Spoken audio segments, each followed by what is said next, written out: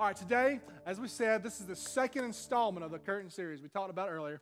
And we're going to be talking about what we believe God is calling us to do as far as having a greater church investment looks like. And so this morning, I really want to start from the beginning and ask the question, what was God's intention or idea? What was God's big idea when he came up with the idea of the church? You ever think about that? Like, what was the big idea for the church? What was God's plan for the church? And I don't think necessarily that God had any other plan for the church other than carry out his mission. I think God created the church to carry out his mission, right? And so as we look at that this morning, what I really want you to see, I want your eyes of your heart to be open. And to get there, you have to wake up. To get there, you have to open your heart. You have to be soft-hearted. You have to wake up to what God's trying to do. If you come in here and you've been burdened by the world and you've been burned and you've been hurt and all these other things, and Satan's trying to wear you out, it's going to cause you to be just numb. And this is going to bounce off, and you're just going to hear God talking for a little while. But if your heart is soft, God's going to change your heart through the reading of the Scripture. And so have a soft heart this morning, because I want you to see this morning that not only was the church God's idea, it was God's plan A to redeem the world to himself. So if the church is God's plan A to redeem the world outside those walls, the world in general to himself, to carry the message of the gospel to the world, then our jobs as the church is pretty important, right? It's important. It cannot be done lazily. It cannot be done half-heartedly. It cannot be done, I'll go if I feel better. It can't be done, I'll go to a connect group, I'll be a part of a community if they like me. It can't be done that way. It has to be done in a way that God had planned it. The church is God's plan A to introduce people far from God to the love of God. And if we're not doing that, then we're not doing our job as the church. But here's the sad part, and I know there's people in here like this. The moment that I mentioned the word church, the love of God was the last thing that came to our minds. Probably. And I have experience with that. For a long time, the church has been the one thing that has kept people away from the love of God by the way they've treated people. Can we agree with that? We've shunned people because they've sinned differently than us. Right? People sin different than me, and it doesn't. I shun those people. We shun the poor and the lost because they look different than us or in different socioeconomic classes than us. Like, that's what the Big C Church has done for a long time. But even with all the jacked upness of the church, it's still God's plan A to redeem the world to himself. It's still God's plan A to reach the world with his love. We just need a perspective change. We need a good perspective to see who we really are without Christ, be able to see who we really are with Christ. Y'all awake this morning? Y'all got that turkey going on, don't y'all? That turkey, yeah, y'all still turkeying. I know, I'm telling you. But if you're here today and you've been beat up by the church, if you've been beat up by the church and you're like, this is my last chance at church, I want to tell you something this morning that from the bottom of my heart, I am so sorry that happened to you. I'm so sorry that the church gave you a bad taste in your mouth. I'm sorry that happened, but I'm here to confess to you right now this morning that if you stick around Connection Church long enough, you will be disappointed. You'll be disappointed in me. You'll be disappointed in somebody. You know why? Because we're people. And we all sin. We have sin in our hearts that we're trying to go to the Lord with. You'll be disappointed in those things. And honestly, guys, I may have done this already, but I'll eventually say something that might offend you. I don't want to, but if I do, let's talk about it and let me apologize or whatever. But I may do that because I'm a human being. And you may do the same thing to me. But as a church, that's the good thing about it, is we're imperfect people coming under a perfect Savior to live our lives in a way, the best way we can as a church, to show the love of Jesus, because a changed life is what brings people to Jesus. The testimony of a changed life is what brings the heart out of who Jesus is. And if you're here today and that's you, let me tell you, he will never disappoint you. Because I promise you, this church, that thank goodness that this place is not centered on any man on this stage or anybody other than Jesus Christ, and he won't ever disappoint you, I promise. He will never disappoint you because God's plan is still to reach the ends of the earth with the gospel. And I want to read a scripture, and what I read in scripture is what he wants to do. He wants to use us as the church to reach the ends of the earth. That's what I read. He wants to use the church as a body to reach the ends of the earth. he could just snap his fingers and everybody could be reached, right? Because he's God, he's sovereign, he's good, he's huge, he's big. He could just do this, everybody gets saved, right? But no, he gives us free will. He gives us love, and he wants us to go out. And as we set out on this journey as a church together, I realize there are people that are here and that are just going through the motions, just to check off the church box for the week. And I realize that. But then there are also people in this room who are all in. No matter what, I'm all in. No matter what comes, they are all in to see the mission of God carried out, no matter what it looks like. And no matter which camp you're in this morning, no matter which side of that line that I just drew on that you're in this morning, I don't care. I'm just glad you're here. My heart is that we would all start to see what we are doing here and what God is lining our hearts up to do, that our eyes will be open, that life is more than just the day-to-day mundane things that we get weighed down with, the responsibilities, that God has a huge plan for each person in this room. When God thought about you to create you, he created you with a purpose. It wasn't just wasted space or energy or matter. He created you to be a useful tool for the church, for the gospel to be administered to the ends of the earth, whether that's across the street or across the ocean. And what is that in your life? And are you using it? Or are you just going through life? But my heart is that we would wake up. And so I want to look at Scripture in Acts 2. Everybody's going to love this. Acts 2, 42 through 47, everybody. Here we go. I want to look at the church and what God is doing in the beginning of the church. 3,000 people had just come to Christ. Isn't that awesome? That's great. That's awesome. If we had a day like that, I'd say that's a good Sunday. Listen, 3,000 people come to Jesus, get baptized, and now they're a part of the church. They're like, now what? What do we do? Well, they're following the disciples. This is what it says. If you don't have a Bible, it's on the screen. It says, verse 42, it says, they devoted themselves to the apostles' teaching and to fellowship, to the breaking of bread and to prayer. Those 4 things make up our cultures at this church. Just in case you didn't know, you can underline those or read it later. Everyone was filled with awe at the many signs and wonders performed by the apostles. All the believers were together and had everything in common. Doesn't mean they all agreed. It means they had the one thing in common that they had to have in common, which was Jesus, him, died, resurrected, coming again. The gospel was what they had in common. They sold property and possessions to give to anyone who had need. They were generous. Every day they continued to meet together in the temple courts. They went to church together. They broke bread. They ate, hallelujah, in their homes and ate together with glad and sincere hearts, praising God and enjoying the favor of all people. And the Lord added to their number daily those who were being saved. So they were being faithful to what God had called them to do, and God added the numbers. We were called to make disciples. God has called us to make disciples so that he could build the church. So we'll be faithful in what we do. He'll be faithful in what he's called us to do. And looking at this thing, I see people who are generous, people who are fired up because they saw, their eyes became open to who Jesus was, and they began to live for that. And so this morning, guys, are we in that place?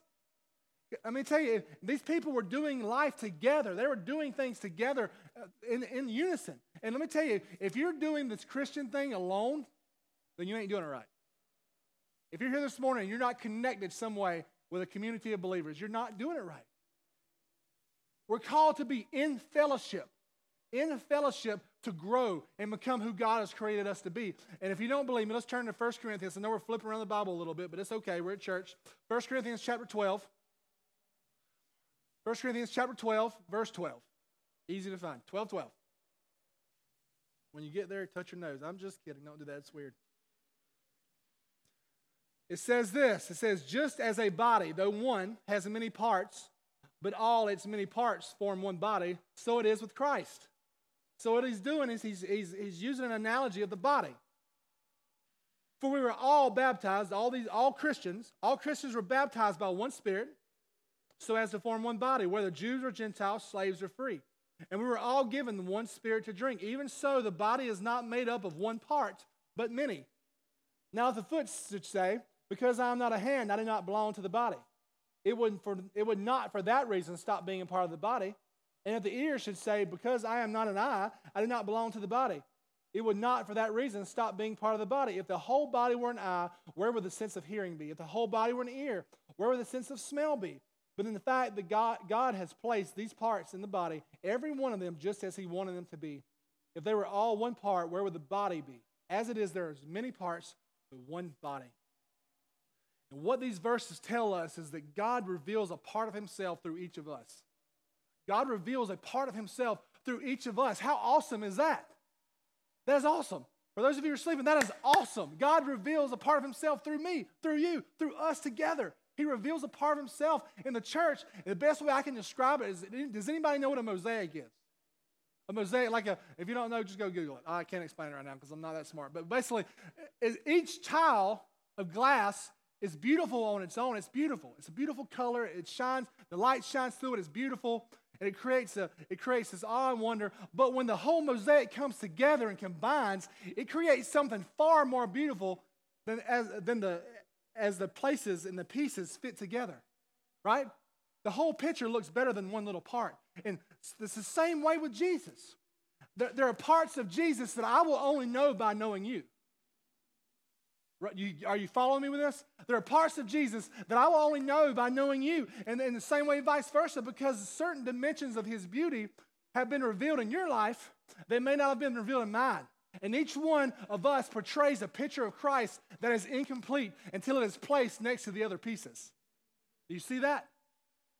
Are we together? Listen, the pieces fit together, and it creates a beautiful picture, and that's what the church is, and that's the body. And if you really, really want to know who Jesus is, if you want to know who Jesus is and about Jesus, being involved in the local church is crucial.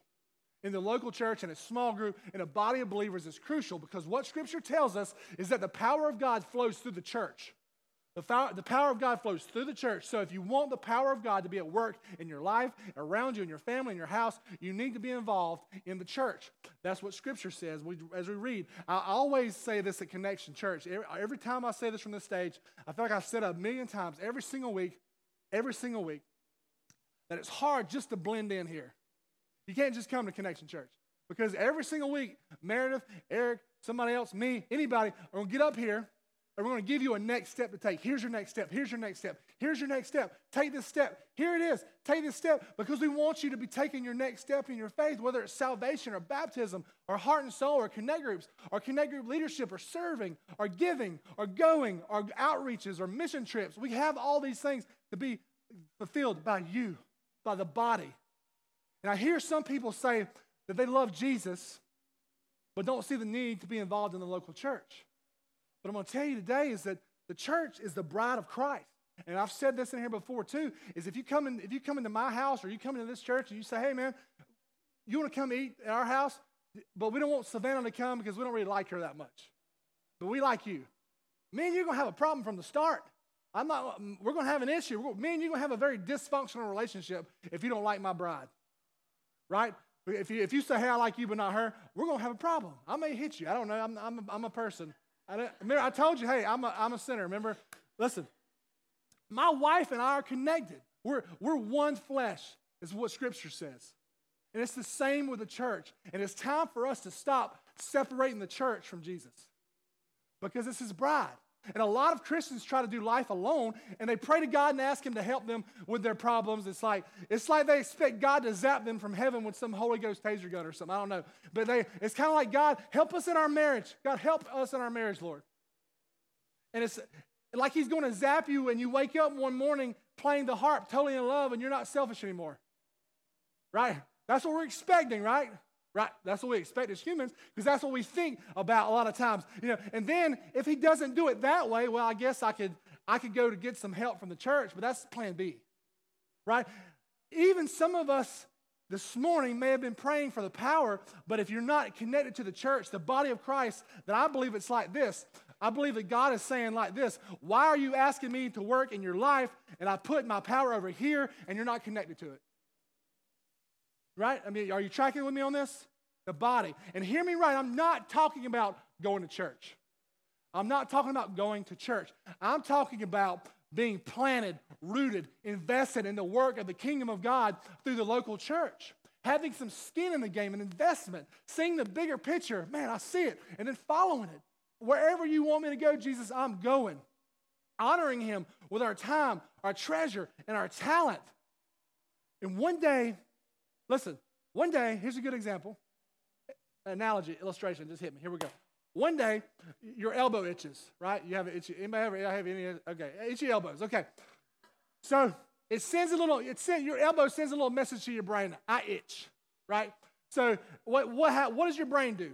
Does it send down a no-itch answer to prayer and supernaturally the itch is gone? No, that's not what happens. No, it tells your fingers to go scratch your elbow. Now, my question is, what scratched you, your brain or your finger? It's a stupid question. It's your brain through your finger. And how does God do this in our life? Think about that. How does God do that? Through his body.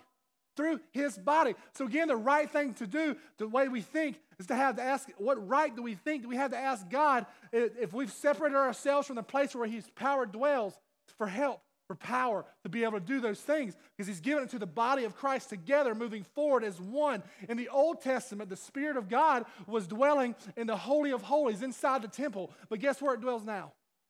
Inside of us.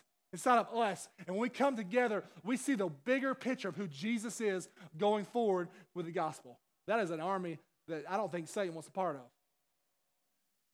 Moving by the will of the Holy Spirit. A connection, our heart is for people to come in here to meet Jesus. Listen, I ask people every week for, like, do you want to make a decision to follow Jesus? We have an altar call every week. And I'd be lying to you if I didn't get disappointed from week to week if somebody doesn't raise their hand, because I desire for you to know Jesus in a way that you come alive, that you wake up, that it illuminates who you are, to grow and to allow God's giftings to come alive in you that he's put inside of you, to see the kingdom built in the areas where God is leading us as a church, because you have a place here. There's a place for you in this church to put your giftings to use, not just to come and warm a seat once a week. You have a place here. And we want to see that come alive in you, not so that we can use you for your talents, but so that we can work together as a body. And that's our heart at this church. And some questions to ask yourself is to see where you're at in this is, has the mission of God become personal to me? Has it? Is the mission of God personal to me? If it's not, then where are we at with Jesus? Because if the mission of God is not personal to me, I'm not sure if I can say Jesus is my Lord. I might be able to say he's awesome, I'm a fan of him, but if he's my Lord, then his mission is my mission. His desires are my desires. And another question is, has the mission of any church you've been a part of become your personal mission? Have you opened yourself up to that? Have you given yourself to the mission that God's given a specific church? Have you invested? Have you poured into it? Or have you gone from church to church to church to church because things weren't like you wanted them to be? Those are some hard questions to ask. And are we always thinking about how I could do this better? I could do this better. They don't need to do it that way. They need to do it this way. Or have you been a spectator of just looking in from the outside? God wants us to be involved in what he's wanting to do in the church. And I promise you, at this church, it's never about the pastor. If anybody wants to preach, I would gladly trade places with you. I just want to be a part of what God's doing. I believe he's working in this place. And I believe he's doing something mighty. The next question is, have you generously invested your time, your talent, your treasure to see the kingdom of God built and the mission of God carried out? And this is what I've been preaching this whole time is you need the church as a believer, and the church needs you. You need the church, and the church needs you, because the church is better off when you're invested in it. And you're better off when you're invested in the church. Isn't that cool how that works? It works together. The church needs you, and you need the church. And this past year, it's been 11 months, almost 12 months. God has done so much through this church because of some of your involvement, because of some of your giftings that you've allowed to be used, to rise to the top, to be used for the kingdom. And I believe, and we're believing him for so much more for the years to come, for the 10, 20, 30 years down the road. Whenever I'm gone, this church will still be thriving because of your generosity, because of your investment, because of your trailblazing. Because we're seeing millions of people affected with the gospel because of what you're doing here today. Isn't that cool to think about that? Years down the road, how many people are going to be affected with what you've done, the groundwork that you've laid? And we want this to be a place of hope. My heart is at Connection Church. When you walk in these doors, you feel hope. You feel like, man, this place is, I love these people. These people love me. I want to get involved. I want this place to be a lighthouse of freedom in our community. To prepare, as we prepare for this move in January, I want us to get some momentum in our community where we're saying, man, Jesus first. Anything you want, we're going after. We're going to love people relentlessly. And over the past 11 months, man, we've seen 11 people, 13 people go from death to life in Christ by receiving salvation, by trusting Jesus. That's awesome. 13 people. We've seen 17 baptisms. People saying, there's 4 people on the other side of that said, hey, I trust in Jesus, but I need to get baptized. 54 people have gone through our Heart and Soul program. 54 people since January, and they want to get more invested because they see what God's doing. 61 people have signed up for Connect Groups since we started. That's on top of the 40 or 50 that were already in Connect Groups. 61 people. 30 students have been involved in our student ministry since April. 30 students. It's phenomenal what's happening in that student program. God is moving. 2 of the students in there got saved and baptized recently. Listen, 30 students. 99 kids have gone through our kids program in Connection Kids. We don't retain all those 99, obviously, because there's visitors and things like that, but 99 have heard the gospel at least once through our kids ministry. This is the part that I love, but it also gets me kind of discouraged a little bit. 264 first-time guests have come through our doors and have come back at least 3 times. 254. That means we need to retain some people. We need to understand that people have a place in this building and in this house to be able to use their talents and abilities and giftings to see God move. And as we move in the future, the few years to come, we believe God has called us to be all in reaching our Jerusalem, our Judea, and our Samaria, and we plan on doing nothing less than our best. Nothing less. And that means the people who call Connection Church home. If you're in here today and you're saying, this is my church home. This is where I go to church. This is my place. This is my family. This is my home. You should be characterized by your growth in Christ because you're taking next steps. And that means I need to be killing passivity in my life. Passivity means I'm expecting somebody else to do the job. Passivity means I'm sitting back and letting somebody else do it. We need to be killing passivity and following Jesus wherever he leads. And we believe when that happens, God will reveal himself like he never has before. Some goals we have in this room is we want to raise up a generation in our Connection Kids ministry that will be phenomenally ministering to their peers in their schools and in their jobs as they graduate. We want people to be articulate in sharing the gospel with people, to be powerful examples of what children, what teenagers, what adults should be. I want to see a thriving special needs program at Connection Church in Pooler at our church soon. And we've already having talks about how to do this and what the best way is to do that because God has given us the opportunity to minister to multiple families with children with special needs. And we want to share the gospel with them in ways they understand how much Jesus loves them and for their parents to know that they can sit in a worship service and not be concerned about their children or whether or not they're loved or cared for and valued. And we want to see Connect Group leaders. If anybody's in a Connect Group leader, you know what a Connect Group leader does. We want to see a Connect Group leader multiply. Leaders that are raising up leaders. That means people in Connect Groups, the people who are attending the groups, need to stop running from leadership and own it and step into it. Stop running from those things. Step into leadership. We want to see a new Connect Group started every 6 months. Every 6 months, a new Connect Group starts or either multiplies. I know it scares some people. It's okay. And we believe God has gifted this group of people up here that lead us in worship, right? We have an awesome worship team, and we want to raise up people who are gifted in those areas up here and see them become leaders and not just musicians. If you're gifted and talented in music, you're not going to be up here just singing and just playing. You're going to be a leader in this church that is raising up other people. That's the heart of people on this stage and in this area. We want to see our guest services, the people in the blue shirts. Everybody saw the blue shirts today? We want to see people in those areas, and those volunteers who are owning the vision. This is not Connection Church's vision anymore. It's mine. This is my vision. I'm going after it. I'm going after these people who own that vision and are loving on the people as they walk in the doors each day. And to see this happen, we will be a church that gives God our first and our best in all that we do. We have to be. And our vision here at Connection is not ever going to be to have a group of people basking in the gifts of one leader, but a group of people empowered to be leaders themselves. Empowered to be leaders themselves. Not a group of people coming to be awed by the power of God in any pastor or any ministry leader, but a group of people being released to take God's power into their community. That's what it's about. The greatest access of power, this is what I see, the greatest access of power is not in me in this church. It's in you going into the community. That's where it's at.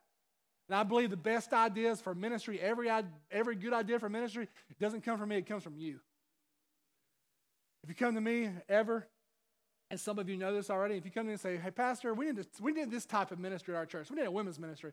We need a men's ministry. And some of you know this from experience, but I'm going to tell you most of the time we sure do. And then we'll have this little awkward moment where I just look at you, and it's like, and then I'm going to tell you, since God gave you that desire, you should start it, and we'll support you. We're empowering people that God puts vision in. That's what it's about. According to Ephesians 4, church leadership equips people and the saints for the works of the gospel, works of the kingdom. That's what we are. So actually, whenever I stepped into this role as the pastor, I actually stepped out of ministry and put you in ministry, and I'm equipping you for ministry, biblically is what it looks like. So I don't see anywhere in the New Testament the world being commanded to come into the church, but I see the church being commanded frequently to go into the world. And so that's what we need to see as a church, because our primary evangelism in this church is not going to be me up here sharing the gospel each week through a megaphone, but it's going to be us going into the streets, going into our jobs, going to our communities to share the gospel through the way that we live and through the way we love people. That's the way it's going to have to look. And as a church, I want us to be a people who say Jesus and his mission will always be first in all that we do, and there's no time to waste because I have a timeline on my life. There's a timeline on how many days I'm going to be here. I'm going to use every single second, every single minute to declare the gospel to people around me. And I have to be that way because it says it in Scripture. And this is going to express itself in two ways. You, me, all of us, we need to be saying we will do whatever it takes to reach the lost. Are you with me on that? We need to do whatever it takes to reach the lost. That means getting over ourselves. That means getting over the fear of man. That means getting over, I don't know enough. That means getting over those things and reaching the lost, because without Jesus, people will perish. And if we have the answer and we don't give it to them, that's cruel. The second thing is we'll do whatever the Holy Spirit says, no matter what. No matter what. Holy Spirit speaking, I'm going to do it. Yes, sir. We're going. Yes. But here's what happens. When churches like ours get bigger, people begin to settle in. Right? We settle in and we experience this strange inertia that begins to slow down. Because people get set into this entitlement. This is my church. They're giving me what I need. I like that music. I like that pastor. He preaches. I don't like that pastor. I just come with the music. Whatever it may be. Influence starts to wane.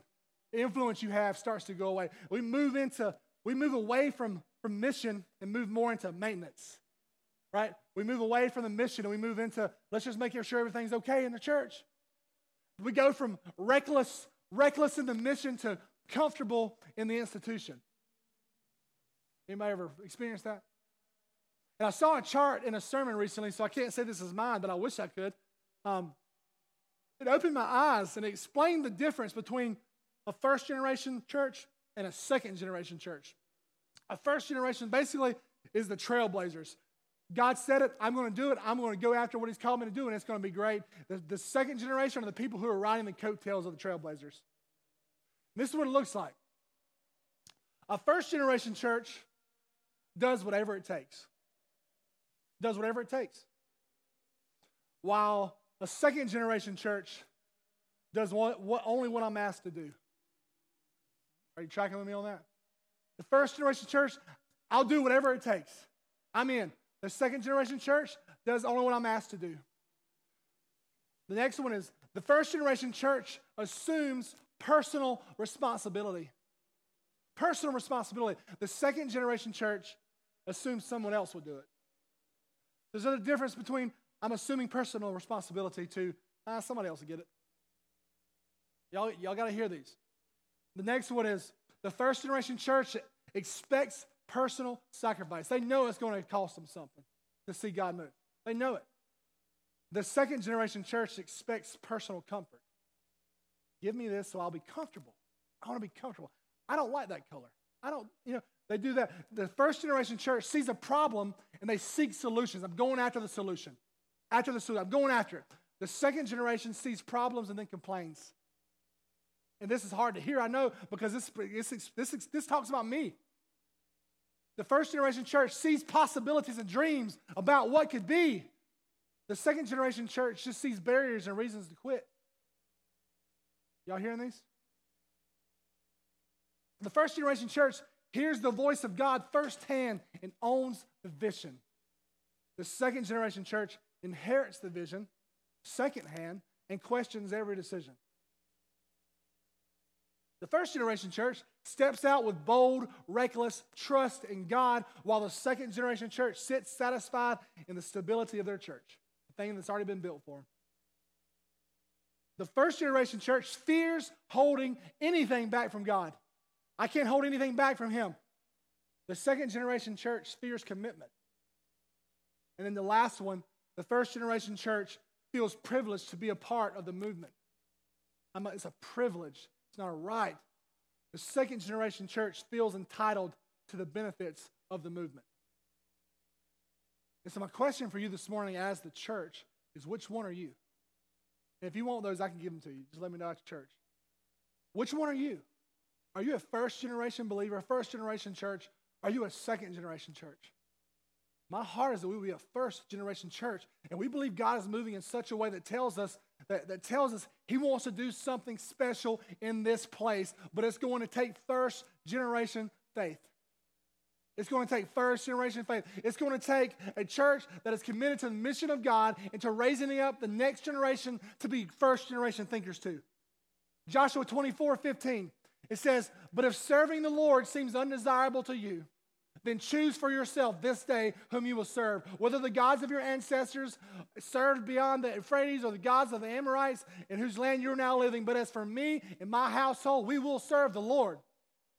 And then 2 chapters over is a sad picture. In Judges chapter 2, verse 10, it says, "After that whole generation had gathered to their ancestors," that means they died, okay? "Another generation grew up who knew neither the Lord nor what He had done in Israel." I pray to God that we will be a generation of a church that would point to Jesus in a way that raises up the next generation coming behind us, in a way that they would have the same mindset of service and giving and loving and going as we do. But before that happens, we have to have that in our hearts. We have to wake up. We have to understand. And I pray that our church will be a church that remembers what God has done, and we raise up a generation that knows. And so today, as we close, as Connection Church, which one are you? Are you a first generation church that goes first, that does whatever it takes, that assumes personal responsibility for the mission of God, that assumes sacrifice will be a part of it, but has faith that God is here and God is moving and God is willing to do anything through us that His heart desires, if we would just be willing and able and to go. And what we'll see in our day will surpass anything that you can imagine. Or are we a second generation church? We're going to ride the coattails of those who have gone before us, who have done the church plant thing before, all these things. Expect things to be handed to us, having an entitled mentality, always seeking comfort.